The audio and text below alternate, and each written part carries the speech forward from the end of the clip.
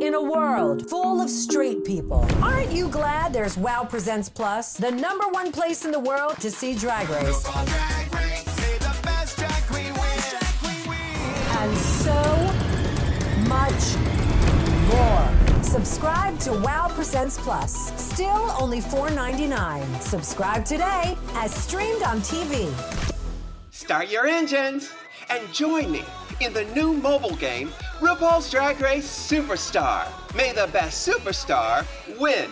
Available now.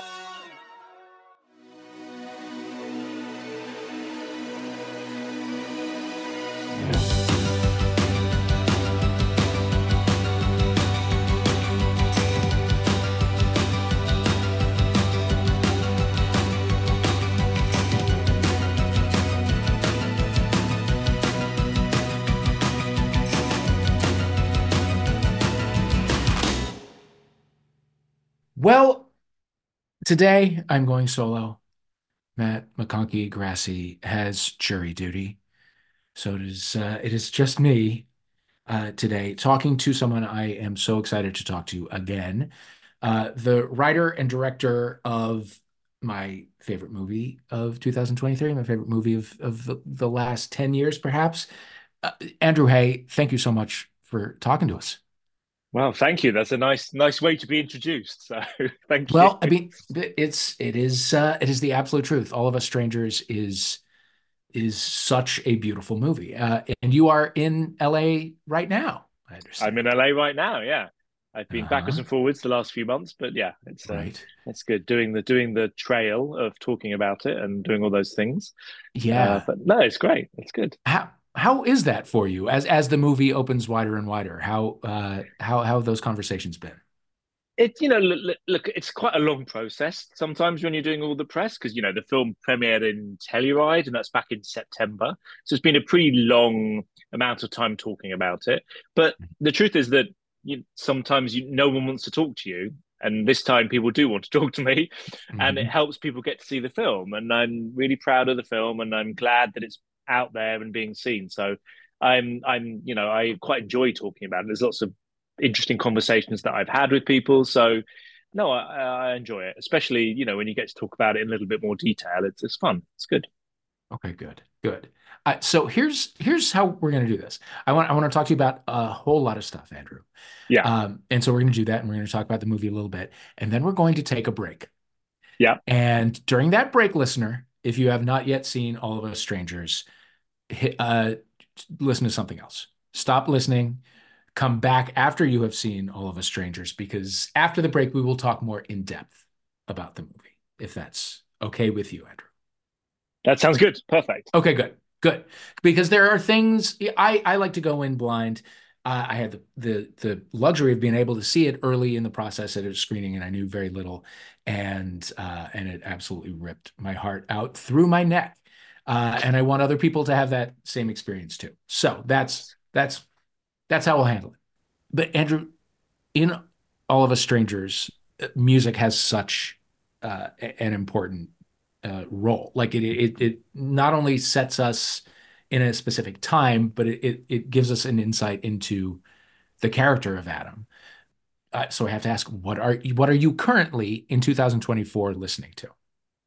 Someone else asked me that, and I couldn't think of what on earth I'm listening to, which is really worrying to me, because I think it's because I've been doing this project and I have literally not been listening to music. I've been flying backwards and forwards, and I basically listen to the same thing when I'm flying, which is a Max Richter album. I think it's called 3 Songs for Virginia Woolf. And I listen to that when I'm flying because it helps me sort of like, I don't like flying, so it helps me like calm down and disappear and forget that I'm thinking about I'm flying. Yeah. But other than that, I've sort of stopped listening to things. There was a Hercules and the Love Affair album, their new one that I think is probably 2 years ago now, that I've been listening to. But it's been interesting because I've been making this film. I've been going back and listening to a lot of older music that I used to love. And that can be music from the 80s and the 90s. So I've been going back, and I feel like I've been listening to a lot of 90s music that I was into at the time. Uh-huh. 90s indies music and British music, and Saint Etienne and the Boo Radleys and Spiritualized and all these kind of bands that I liked in the 90s. And I feel like this whole process of making this film has sort of dragged me back. And I've been listening to a Yeah. lot of older stuff rather than newer stuff. So people come to me like, "Have you listened to this album?" And I'm like, "I don't even know who you're talking about. I don't even know who that is." Yeah. And Yeah. I look at like a list of the top 50 albums of the year according to people, and I'm like, I don't know who any of these people are. I don't know any of them. That happens fast, doesn't it? It really does. Really does. Yeah. Yeah. We're both men in our 50s. Yeah. The festivals are starting to release their lineups now. I've had a few years to get used to like not knowing the majority of the bands that are listed, especially in the smaller print. This year they're coming out and I'm like, I actually can't see the smaller print. So now I need glasses to look at the names of the Oh acts that God, I'm it's not so going to true. recognize. I Um, did though. I did go and see the Pet Shop Boys in concert this year, or well, that was last year now. But I did go and yeah. see them in London when they were in London, which was awesome. So that was amazing. Yeah. But yeah, I don't go to gigs like I used to either. I used to go to the gigs all the time, and I just haven't been going recently. Yeah. I feel like I need to get back into it again. Yeah. Is that a cyclical thing? Is that just part of, you're ending a work phase or I think it's just you get busy, don't you? And then you don't want to go out all the time. And I get tired. I'm getting older and I don't want to go out. And it's like, well, am I going to be standing up in that gig? Do I want to stand up Mhm. all night? And it's like, Yeah. you know, I can't be bothered to do that anymore. So I like to, know, oh yeah, it's going to be seated. I'll be fine. I can sit Mhm. through the night. But yeah, Yeah. you know what? Sometimes it's easy to not push yourself to do the things that you actually really love. You just sort of forget about those things sometimes. It's important sometimes to remember what you like doing and try and do those things. Exactly. Yeah, that creeping feeling does kind of come up in life where it's like you make plans with somebody and then you're like, oh God, I don't want to do this.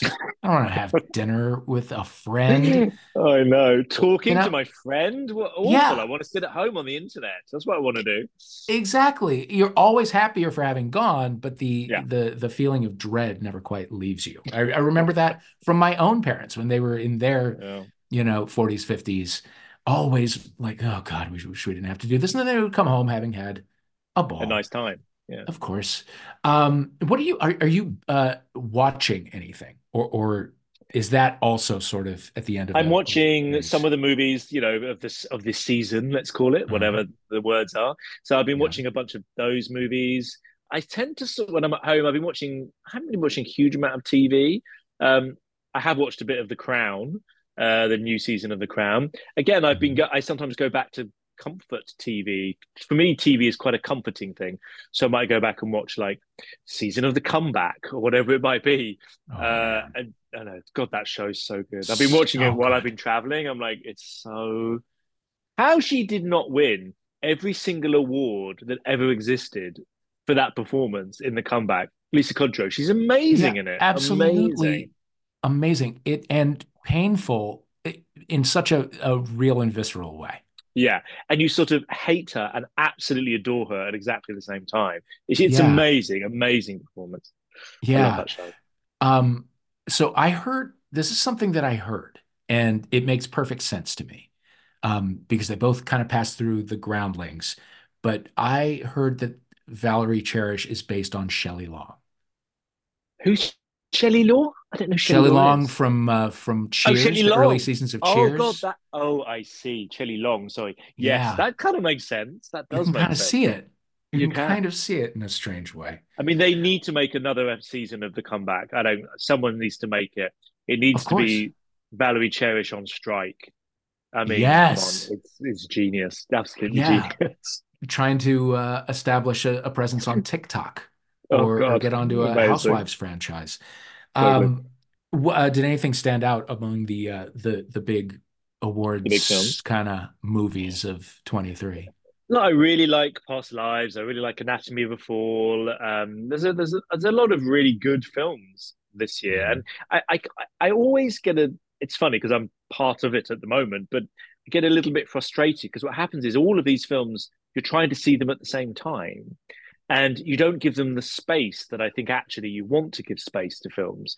So I just wish sometimes that everything was spread out over the year, slowly and gradually, so you could sort Yeah. of see all of these. But it's not how it works. Everything gets crammed into a 3 month period, and you actually end up missing lots of really good films. And then you're supposed to Yeah. vote for them, and half of them you've still not seen. Right. There should be monthly mini Oscars. Exactly. Or I hate to say it, just don't have the Huh. Oscars for a few years and see what happens. There you go. There you go. I think we're kind of potentially getting there. Yeah, maybe that's true. It's I don't know if you've walked through the Kodak Theater hallway at Hollywood and Highland, but they have all the Best Picture winners are like up on these giant pillars, and they have entries that are blank all the way up through like 2080. And I Oh just feel God. like that's Oh optimism for you. Jesus! Wow, God. Yeah. Yeah, hopefully we'll be doing something different in 2080. Mhm. You watch The Crown. What is your personal take on Harry and Meghan? Look, And I'm completely not a fan of the royal family as an yeah. institution. Like Mhm. I've never have been. I don't feel like we should have a royal family. I've never wanted one since being a teenager. I've been anti them for everything. But at the same time, I still end up watching The Crown, which is a very strange thing. Uh, so it's been quite interesting. I try not to think about Harry and Meghan too much. Yeah. I'll let Yeah. them do their thing, and I don't sort of let it let it enter my mind because Yeah. they're just celebrities. Let them do what they want to do. Okay. They don't make it easy to not think about them. No, that's true. That is very true. That is very They true. will But they I'm will not put going to be themselves in your rushing out way. to buy the book. I'm Okay. not going to read Okay. Harry's book either. Fair. Fair enough. Um, Take me back to yeah to 19 to mid 1980s, Andrew Haigh. Where were you? You were did you like Adam kind of switch schools halfway through or Yeah, I mean, what was your I went to a few different schools, especially when I was like younger. I went to, we call them primary schools, but sort of junior schools up to about the age of 12. Then I went to the same school from 12 till 18. But yeah, I'm a bit younger, I guess, than Adam is in the story. So I'm like 4 years older, I guess, than Adam actually is in the story. But I was just troubled kid, I guess, as lots of kids were. Struggling with like understanding who I was and my sexuality and all of that kind of thing, and the difficulties of that. And it's hard enough to be a teenager at the best of times, trying to fit into the world around you. And as a gay kid in the middle of the 80s, that was even harder because you couldn't even see a world that could be a possibility of you actually being able to tell somebody how you felt, or even like believe even accepting how I felt was a hard enough thing. So no, I was one of those kids that on the outside probably looked, oh, he's happy enough, he's got friends, seems to be fine. Inside something else is happening. right? Yeah, One of those kids. there is that churning that Yes. a young gay boy must experience, especially in the Exactly. 1980s. Yeah, totally, yeah. Yeah. We talked about this a little bit in Esquire, but you mentioned the fact that even before the teenage years, even before Mm. puberty and sexuality became a part of your being, the kids seemed to sense that something was different. Can you Yeah, what and was they that always did. experience? Yeah, it was. I had a rough time. I suppose about 9 or 10, and I was being bullied at school, and they obviously could sense a difference. They would call me, say I was a girl, and like try and beat me up, and just all those things that bullies do.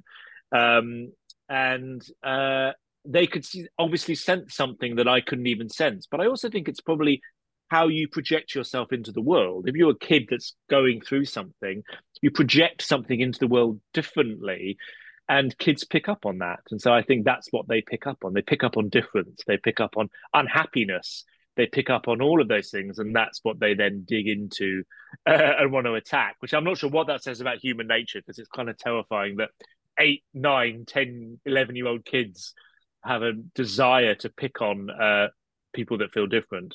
And maybe it's Yeah. changing. It is changing, but although I don't think it is changing because kids are still having horrible times at school and being picked on. So yeah, Yeah. it's a.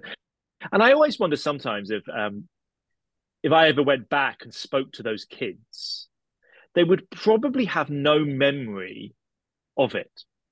They would probably have no memory of anything they said or did. They probably don't even remember it. I find that interesting because Yeah. it's all from obviously from my perspective. But I imagine if I confronted them, they were like, I don't know what you're talking about. I don't remember that, Yeah. because they Yeah. were kids. Of course, they were Right. just kids dealing with their own shit. They're Yeah. dealing with whatever they're dealing with.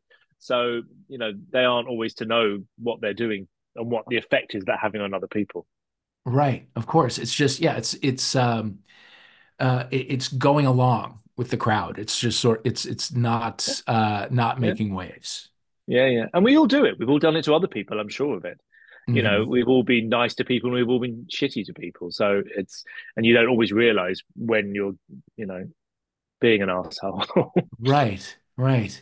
I'm always curious though about, the sort of pre-awareness of sexuality and post-awareness of sexuality, like the difference, the things that make you different before sexuality exists within you as a thing. Mm.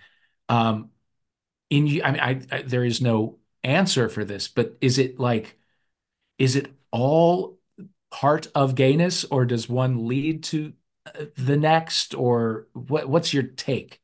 Yeah, it's so interesting, isn't it? Because there's things that you start to be drawn towards when you look back at it. You're like, oh yeah, that makes sense. That I was, Mhm. you know, 11 years old and watching 9 to 5 every Mhm. afternoon. Do you know what I mean? Or like Sure. that's not a straight boy thing to do. Let's face it, at the age of 11. Yeah. Yeah. Or the friends that you want to have, or why you want to hang out with them, or when you watch. I was talking to someone today about some kid movies that I loved, and I was talking about the Goonies, and I remember I think I was in love with Sean Astin in that movie as a kid. And Mhm. we're both like, I don't know, 11 years old, whatever it was. And I'm like, I want him to be my best friend. I want to spend all of my time with that kid. And as an adult, you can be like, oh yeah, I understand. I was basically falling in love with him, but I wasn't, it was like pre-sexual. Yeah. So I think looking back, you can see those things and the things that you're drawn to. Um, it's just your character coming into shape, I think. Right. Um, yeah, I find it's really interesting. I don't know what comes first, or Yeah. what's the lead and what's the cause and what's the chicken, what's the egg. I don't know. I don't really know what leads to what. Right. It is interesting, and having done this show for a long time now, it's interesting that the same songs Mm, and celebrities and TV shows seemed to affect young gay people in the same way, whether they were in England or in Missouri or mm, wherever they were. Like certain things pierced mm, through and like got directly to young gay mm. boys. Yeah, it's funny, isn't it? I guess you're seeing difference, are you? Or usually you're seeing, I think it's not necessarily the most attractive person or whatever it might be. That's not who speaks to you as a young gay kid. It's something else, I think. So I think going back to Sean Astin, there was a shyness to that kid and a sweetness and a kindness. And I was like, oh yeah, he could be my friend and I'd want to be with him. And, I don't know, there's something, you're drawn to something. And he had a brace, I remember. And so I don't know what it is. And he was lonely, I guess, as a little kid and tried to make friends. And you're just drawn to difference, I think. Yeah. What was your as you aged into your teenage years, what was your relationship with your peers like? So What look, was I had a yours? lot of friends. I've still got a lot of my friends that were from school, but it was as I was starting to come to terms with my sexuality, I found it just very, very complicated. And I spent a lot of my time. I had girlfriends. I had girlfriends up into my 20s, early 20s. So I was going through and I'm not actually to say I'm going through the motions of that. It's not quite true because I was thinking about it recently, and I actually was speaking to someone who I used to have a relationship with back then, a girl.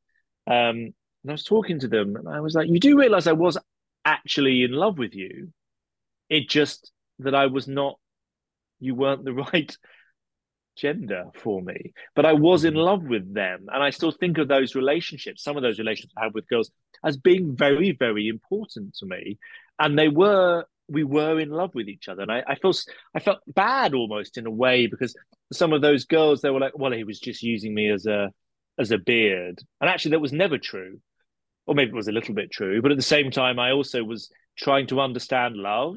And I was realizing, and I do realize now that love can be in all sorts of forms, doesn't necessarily have to be attached to sexual attraction at the same time. Yeah, yeah, you're not to be gay is not to fence in your emotions or anything. Like it doesn't have to be all one thing. No, and I wish that people would have a slightly more uh, rounder view of love in general. And you know it with friends that you don't have any sexual relationship with, you love them deeply. Yeah. And with family members, and there's love is almost a separate entity from sexual attraction, and it's just quite nice when those two things go together. But they also can be very separate as well. Right. What's your are you an only child? I've got a younger brother Got a and young brother. two stepsisters who I've known Okay. since they were tiny, tiny, tiny kids. So they're basically my sisters as well. So yeah, All there's right. four Okay. of us. Yeah, Okay. but I'm the oldest. Of course, I'm Right. the oldest. You know Of what oldest course. kids are like. We're like, you Well, what know, do you mean by that? oh, I mean, older kids are weird. They're sort of both like they're the glory children, obviously, because they're the oldest and the first, and parents secretly, will always see them differently because they're the first. And then they Mhm. also have all the pressure on them of being the firstborn, which is a weird pressure at the same time. So I didn't know. Like I meet people, I've got a theory that basically two people you can't have a relationship with someone if you're both the eldest children. You Interesting. have it's never going to work. It's going to be a nightmare. So you have to be with someone that is basically not the eldest. And if I look at all of the relationships I know, it's usually the case that it's usually one person is the eldest child in their family, and one of them is like the second or the third or whatever it might be within the family. Two eldest children together, nightmare. What? Explain. Because I don't know. I just think they don't work. I think Yeah. a relationship is something that's always very hard to sort of keep whatever that is. And for some reason, I think it seems to work better. But I could be totally wrong. Obviously, this is a complete Mhm. generalization. So let's just think about people that you know and think about relationships and see if my stupid theory holds any water.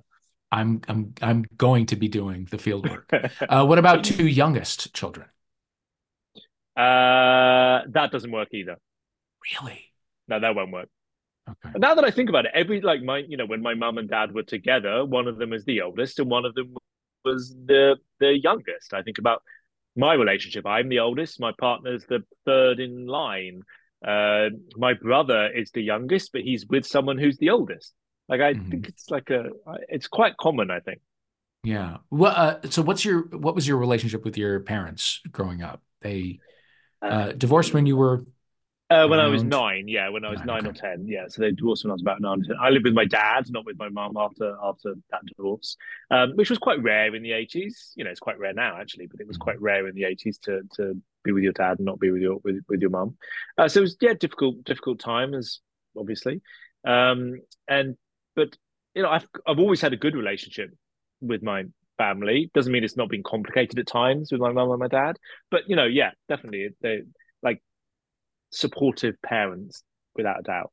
And I think all you can ever ask for your parents is that they do the best that they can do. And I think again partly the film is about that as well. It's parents are just they're also children trapped in adults' bodies, and they're children of other parents. And I think, as you know, you get older, you don't suddenly have all the answers. So the kids expect their parents to know everything and do everything right, and we put way too much pressure on them to do that because, of Yeah. course, they're just cute. And it's so funny to me when I think back, like when my parents got divorced, my mum was in her early 30s. She married my dad when she was 19.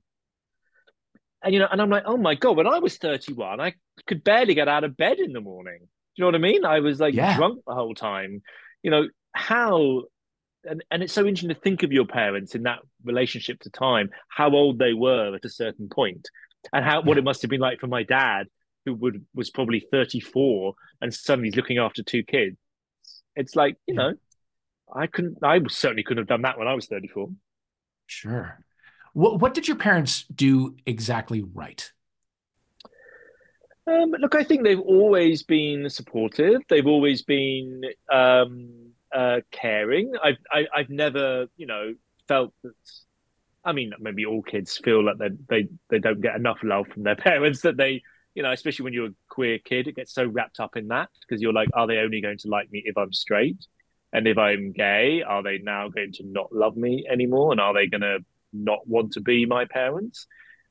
Especially back then, it's very different now. But back then, that was a genuine fear that you had growing up, was that if you came out to your parents, they would just reject you. And people were rejected. Kids were rejected by their parents, and they still are. Let's face it. Let's not pretend Yeah. that sometimes they're not. So, I think there was so much fear growing up that that would be what would happen. It took me, as I say, I didn't come out to them until I was 24 or something, Mm-hmm. 24, 25.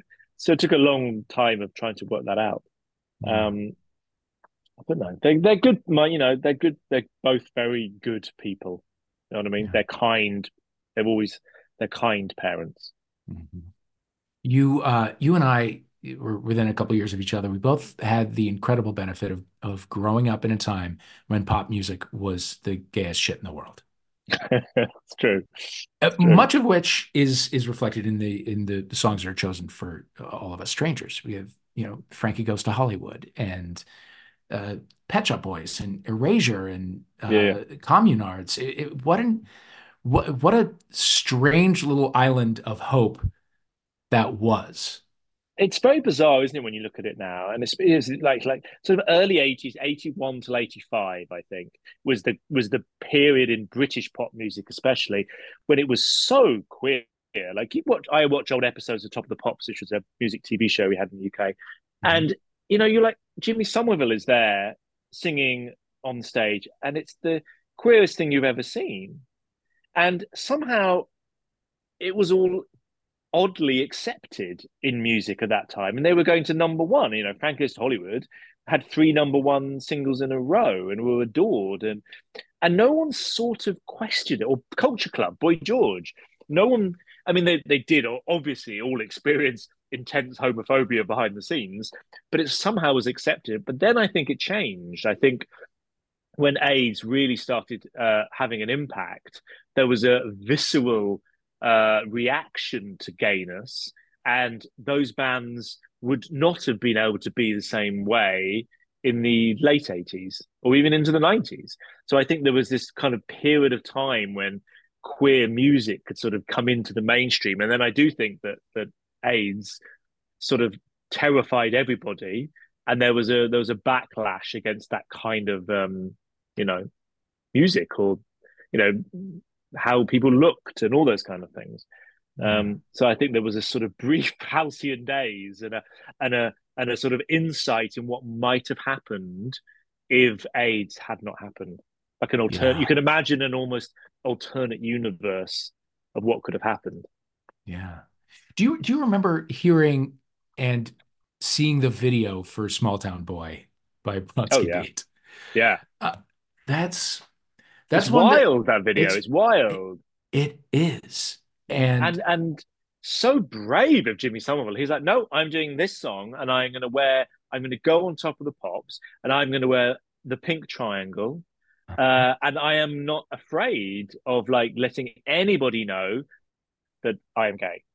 yeah, Kind of amazing, amazing, amazing, amazing. yeah, especially at the time. And the Yeah, I was that video made such an impact. And just rewatching it recently, it was like it's such an actual it's three for a music video. It's like there's a real like there's dimension to the story.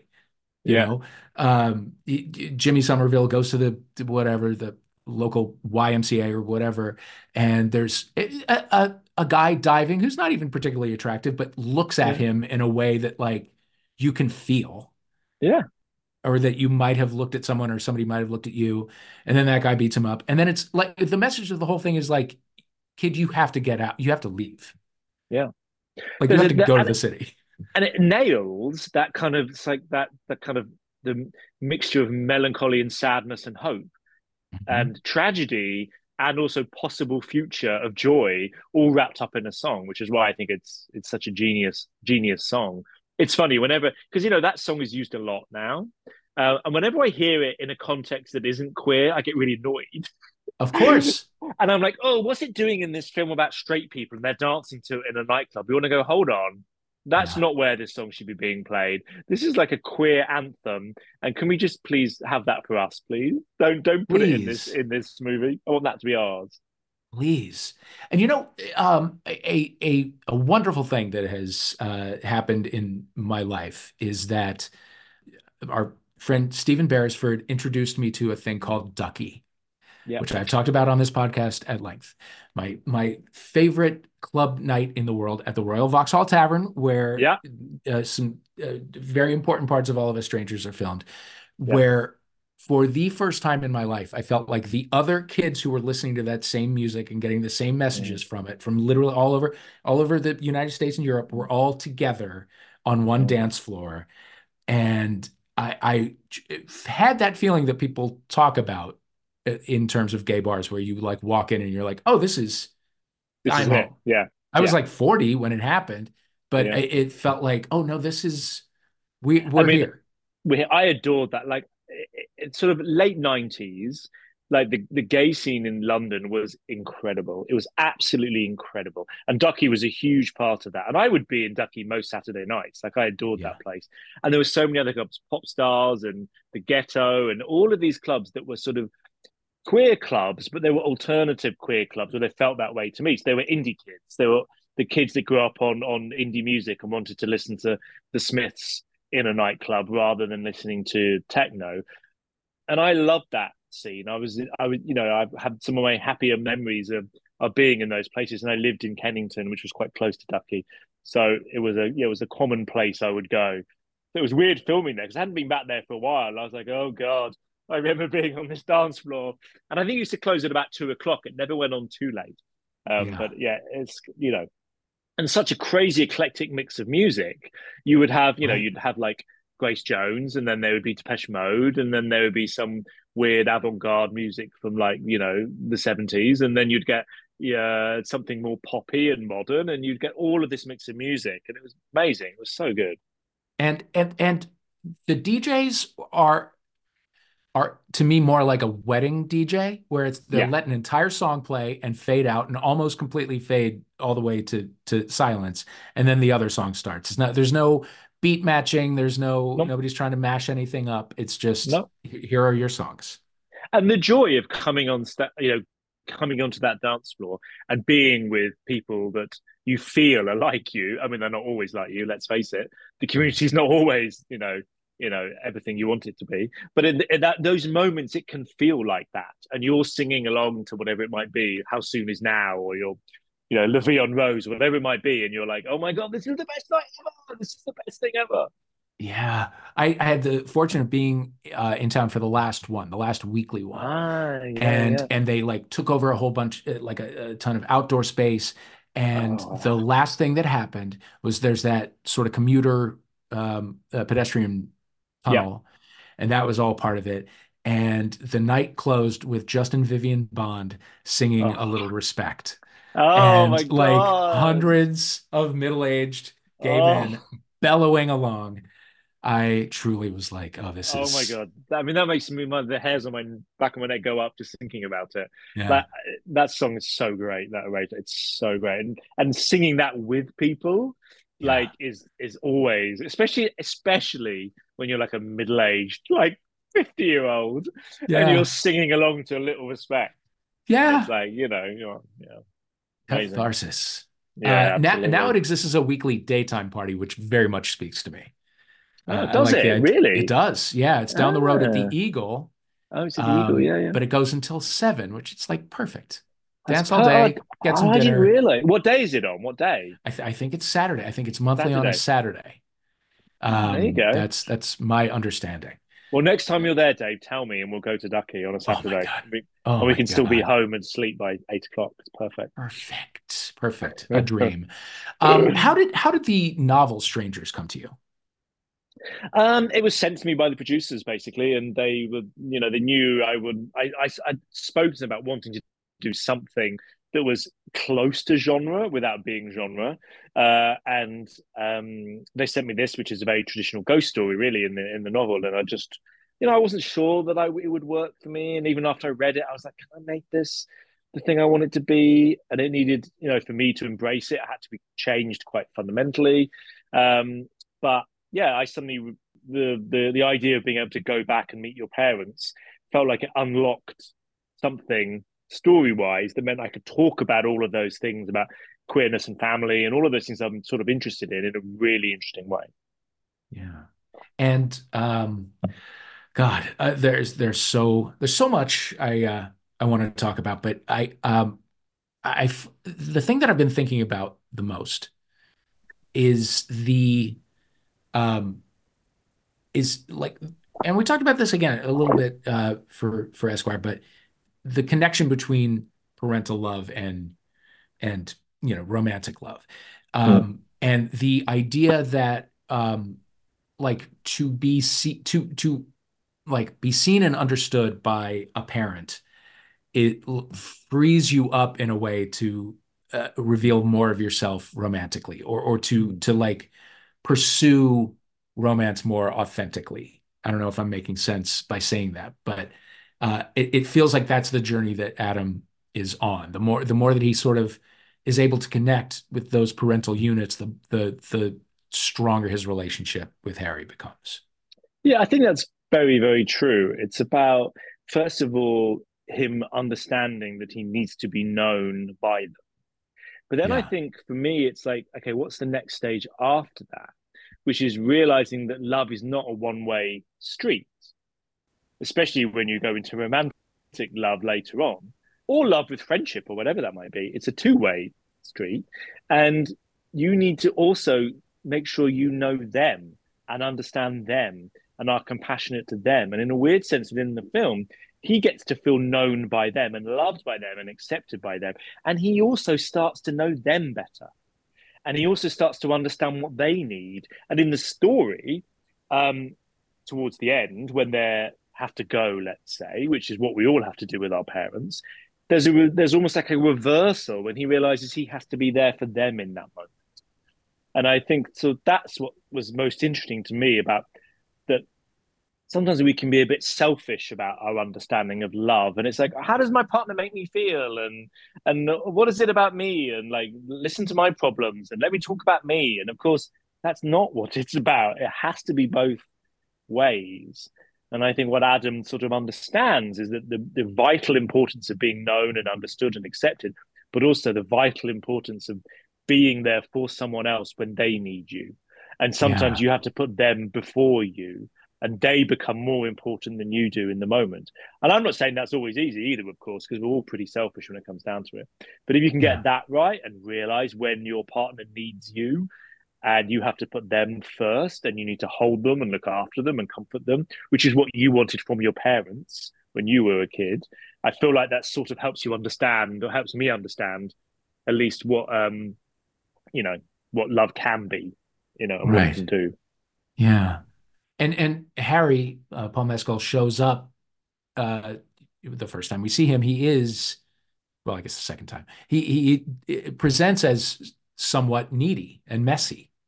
Yeah, totally. He's messy, and but I always feel like that when you see Paul's character, and the reason that Andrew cannot let him in, Adam can let him in that moment, it's because it's almost like he's holding up a mirror to himself.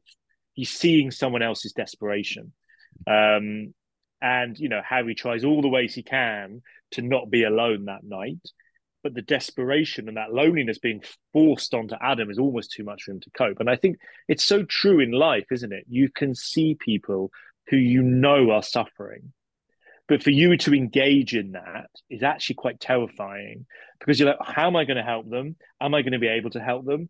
And I don't know if I can deal with all of that emotional, like, whatever that is, pain. And so I think we're not very good at reaching out to people when they need help. Right. It scares us. And I think that's what it does to Adam. It scares him. And in many ways, he understands as the film goes on that you shouldn't be afraid of reaching out and being there for somebody else when they need you. Um, Right. you know, to Yeah. not be strangers, I guess, in that moment. Yeah. I think back to my early dating, my early like same-sex dating or searching for a partner or whatever. And it's very clear to me now that I was looking for somebody who would who would show the rest of the world that I'm okay. I had to meet somebody who was completely okay and untroubled and without any emotional needs or trauma or baggage, so that the world would see me that way, or I would see me that way, or that it would be an end run around the shit that I had to work through or whatever. Yeah, that's really and that's interesting. exhausting. Yeah, it's exhausting. And it is funny, isn't it? Like you go for the person that you think is going to help you. And that's what you're looking when you're looking into a relationship. And of course, that's why relationships are so difficult, because you've got two different people searching for the thing that's going to help them. You're not going into the world. I mean, actually, that's not true, because some people go into relationships wanting broken birds, let's say, so they can try and fix them. So that's another thing that some people do in relationships. So you're always looking for something, and it's why they're tricky and why they, often don't work out and, complicated. Right. What was your early dating life like once you were out? God, drunken. I think that's probably the best way to put it. Yeah, I went out a lot and met lots of people and had a good time, and so I didn't, first couple of years of going out, I wasn't in relationships with anybody. I would always be that kind of person that would sort of see someone 3 times and then that would be it, that kind of thing. I'd start to freak out after the third date, and be like, no, this isn't working, this isn't going to work, this isn't who I want to be with. And then then I had a few more longer term relationships, and then I met my partner I'm with now. So just usual. I think when you finally come out, you sort of want to be a teenager again. You missed out on being a teenager, so you want to go out. I wasn't, when I first came out, I certainly wasn't thinking, oh, I just want to now meet Mr. Right and be in a relationship. That's not what I was wanting to do. You oh my God, I can do this, right? I can go out and I can, make out with people and I can have fun. And it was it's important stage for lots of gay people. Absolutely. And I think the benefit of waiting a bit is that you do have a little bit more wisdom or self-knowledge or something when you do embark on that second take at adolescence. Yeah, exactly. Or you like to think you do, and then of course you don't, because you're still, haunted by so much baggage and complication. That's I always think that about the gay scene, back then. It's there's a lot of damaged people who had quite a hard time finding joy and liberation and connection and all of those things, but put a lot of people that have been through something quite painful together. It's both joyful, but it doesn't mean it's always easy. It's complicated. Yeah. Your formative years, you have walled off a part of yourself and you are guarding it. You're guarding it for your life. You're I can't let this out. I can't, there's a lot. But it was always amazing back then when you'd spent years not being able to talk about things, to then I remember whenever you ended up, say, going home with someone, you would always be so what was it like when you came out, or are you out, or those kind of questions, which back then, which maybe is different now for younger people because they're all, so many more of them are out earlier and it doesn't become a thing. But back then it was always a conversation you'd end up having. And it was always, interesting, and lots of people had very difficult relationships with their parents, or they weren't out, or they didn't see their dad, or they didn't see their mum anymore, or whatever it might have been.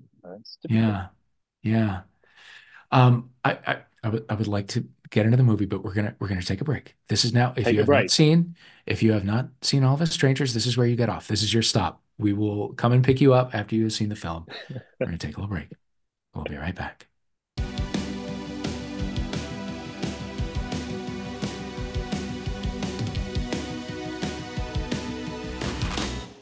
We are back with Andrew Haigh. Was that a refreshing break? Very refreshing. Okay, good. Very. It was. I did so much stuff in that break. I've just really, really relaxed, and good. Glad to hear it. Glad we could help. So, do you see All of Us Strangers? You saw the novel Strangers as a ghost story. Do you define All of Us Strangers as a ghost story? No, I don't. I never. I try to do two things at the same time. I try to say, okay, in the structure of the story and how it works, I'll have enough there that if you want to read it as a ghost story in a more traditional sense, that it does work, uh, or work enough, let's say. But at the same time, I wanted to subvert the idea of what a ghost story was. So you're asking those questions like, is this a ghost story? Are they ghosts? But they're not doing things that ghosts do. Like they're touching each other and they just look like it's normal people and they're just hanging around. And there's all of those things that actually you don't see in ghost stories. Because there's always a weird logic to ghost stories that people can, what ghosts can and cannot do. Um, and the stages in the script, it was more that they were ghosts. And then I sort of reined it back a little bit. And I wanted to play around with that. And in the end, in the writing, I was like, do you know what? I'm just going to stop caring about that. I can't worry about that too much. And I want it to be a representation of what Adam needs and wants in his life. And that is the most important thing. That is the emotional truth of the story. And all of these things, these people have been sort of brought back into existence because of that sense of longing and need to understand or whatever it might be. So that was how I saw it. But I also don't mind if people do see it in a more logical. Like my brain is not very logical. My brain doesn't work on like. I mean, I'm terrible with plot. If I watch another movie, I'm like, what's happening? I don't understand that. I can't watch like murder mysteries and things. I'm like, no idea. It doesn't work for me. I'm like, I don't know what's happening. But some people, that's how their brain likes to work as well. So I do wanted to work on that level for them as well. But I'm a bit more fluid with what I think it is. Right. Uh, are people asking you to define exactly what has happened and what the rules are and who was alive when and how and Yeah, all that? they do. And look, I think there is a logic to when, let's say, Harry was alive. There is a logic to that that makes sense to me. And, certainly, I mean, maybe you might need to watch it a couple of times to really go like, oh, I see, that's what happened. But it is there. But it's always cloudy enough that you can sort of feel it rather than what I didn't want it to be was like, oh, look, it's not the sixth sense. I'm not Yeah. telling. It's not the sixth sense. It's something like stranger and more discombobulating and like, where are we going now with this? Rather than like, oh, I'm going to have a reveal that Harry's not alive. Or, but to me, there is a logic that Harry was alive on that first night he comes to the door, and that's the time he's alive, and the rest of the time he's not. Um, but people have all kinds of opinions and decisions, and you know, and I think what I found really interesting more than anything else, and it actually only clicked to me the other day, is that I am very well aware that people are like, oh my God, I can't believe you made Harry be dead. And I want this to be that they're in love with each other and they live happily ever after. I really do, I know that that's what some people think. And I get it. I do sort of get it as well, that that's maybe what they want the ending to be, that he comes back from seeing his parents and he sees Harry and now they're together and that's it.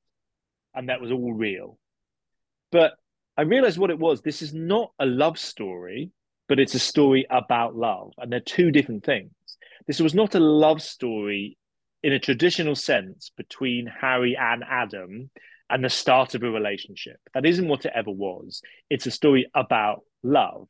And so I feel like for me, I had to end the film in a way that took it to something else, that took it to about the importance of love outside of everything else and after loss and the things that we need to do for other people and the things that Adam realizes he needs to do for the next time he meets somebody who wants to be let in or whatever it might be, or what he could have done or whatever it might be.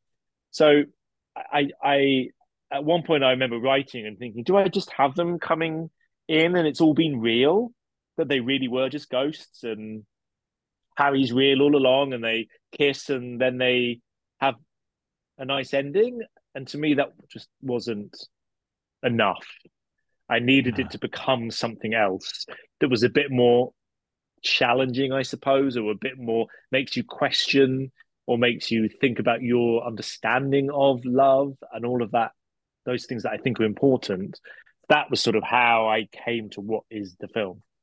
Yeah, to me the ending felt like he has he has developed a like a more mature relationship with his parents, Mm, and he has sort of and like a fuller and deeper way of loving another human being, and mm. then from that kind of ascends to like a higher plane Mm. like of Understanding. humanity. Yeah. Yeah, yeah. So Agreed, it's agreed.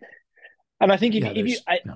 and I think it's often about how you see if you see the movie as all this kind of representation of something in his head, which I guess in reality I do, that Mm, it's a representation of that. Then I didn't want to suddenly bring it into the world of the real at the end, which it probably would have been if he'd just come back and they would have lived happily ever after. It just suddenly mhm. goes into the real. And I wanted this to essentially go up into the cosmos and be about, actually, we're all going to lose people. We will all lose everybody, or they will lose us, or even if we're in a relationship, we might not end up being in that relationship forever. They could die, or we just don't aren't with them, whatever it might be. But all of those loves of our lives that we've had, they all still exist somehow.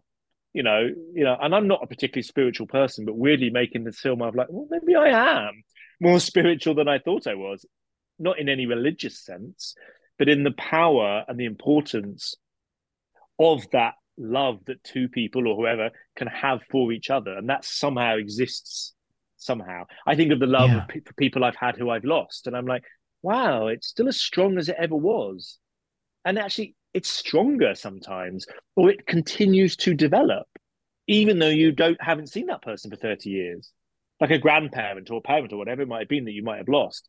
It's like, wow, but the love is still developing, even Yeah. though they are not there. And it interacts with the other loves and Yes, relationships in the universe, in your emotional universe, which then connects with other people's emotional universe. It's exactly. we're all Yeah, and interconnected. think about that on a just a scale from the beginning of time. That's a lot of people loving each other through Hmm. time, having an effect on other people. And Right. so I do think it is about having realizing that those things sort of echo through time. The love that a parent gives a child becomes how that child ends up loving, and then that child will love someone else, and they might have kids, and it just goes on and on and on and on and on and on and on for all eternity. Right. Um, and so it is the thing that is passed down weirdly, sort of the emotional DNA of people's lives. Right. And how better to like who better to score that moment than Frankie Goes to Hollywood? Exactly, because again, I like the kind of subversiveness of it in a weird way, because it is actually quite a transgressive song when you think about it. It came out as AIDS was hitting, and it was a story by a queer man was writing a story in a song, sorry, in an enormous operatic sense about the power of love and how it's about looking after somebody. Like, and if you listen to the words of the song, it's about, I'll protect you from the hooded claw, I'll keep the vampires from your door. It's about, I will look after you.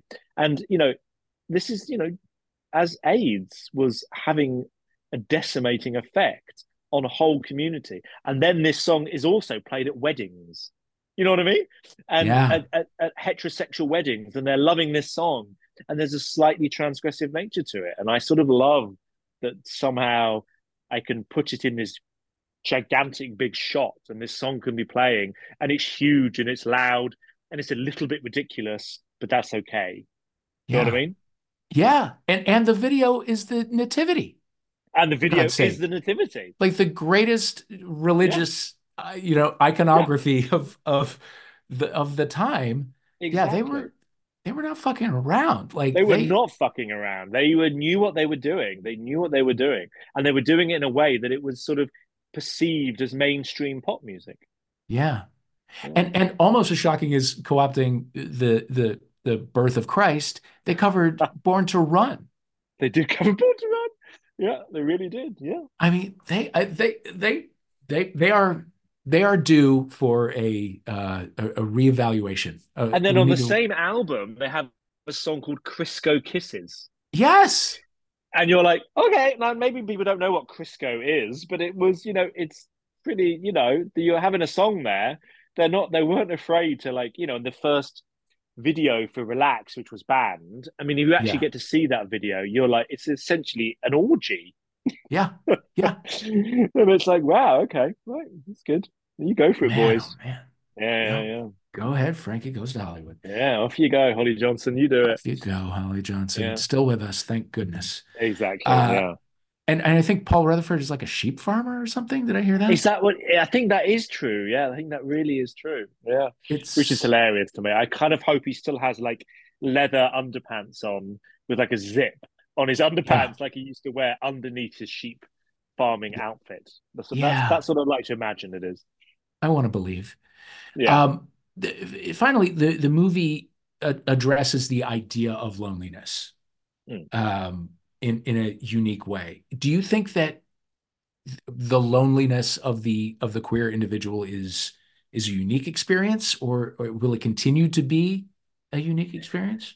I think it's a specific experience. I think growing. I think it's going to change and keep changing, and it really does. I mean, look, listen, it's being queer. You are not so much of an outsider as you used to be. Absolutely not. Yeah, You know, you know, you can be fully, thank God, accepted into society. Not everywhere, obviously, but in some places, wholeheartedly. And so that has an interesting effect on you because you're not an outsider anymore. You're actually an insider. Even if you do still think you're an outsider, you're not particularly on the outside anymore. You're pretty much on the inside. You know, yeah, but there is an experience for outsiders that it feels different. And also, I will say that loneliness that you might feel is not always a bad thing. Sometimes you can love inhabiting that space because I sometimes feel like it's always seen as a negative. But Britishness, for example, in England, we're very, very we love the idea of melancholy. We embrace it. We actually embrace sadness. And I even think that the word melancholy has a slightly different meaning in America than it does in the UK. In America, it means sad, right? I feel. mhm, But to English people, it's delicious and lovely. And yes, it's sad, but it's sort of beautiful at the same time. So I think that the relationship with loneliness that queer people have is quite complex and interesting. mhm. And it's not necessarily the same as being depressed and miserable. Right. There's a There's a there, difference. yeah, there's a purpose and a usefulness to the maybe loneliness is not the word I'm looking for, but the solitude maybe of it. Exactly. Yeah, sorry. But also can be lonely. That's the other truth of it. Mhm. Sometimes it could actually be lonely to not feel like you're accepted by the world, to not feel like you're accepted by your family, whoever it might be. And that does still exist. I know a lot of young people who are still struggling with their place in the world, even if the world is saying, "Oh, it's fine. You can be as queer as you want now." That doesn't mean that they automatically can feel okay in it. And I think we all know that. Like, there's a lot of terribly sad stories that you hear of people that can't cope with their difference in the world still. Right, right. Andrew, hey, thank you so much for taking the time It's my to pleasure, talk with as us always, Dave. Yeah, during this busy, exciting moment. yeah. Hopefully, next time And I best see of you luck will with be on the everything. dance floor in Ducky. That's when I'll see you next It time, will be. hopefully. It will Yeah, be. It will be. We'll fantastic. get it on the books. Andrew, thank you so much. Exactly. Pleasure. Cheers, Dave. Thank you. Cheers. That is our show. Please do give us a 5-star review on Apple Podcasts and follow us on Instagram at HomophiliaPod. Homophilia is a World of Wonder production, music by Ben Wise. Our executive producer is Renee Colvert, our associate producer is Jess Walensky, and our audio engineer is Justin Matson.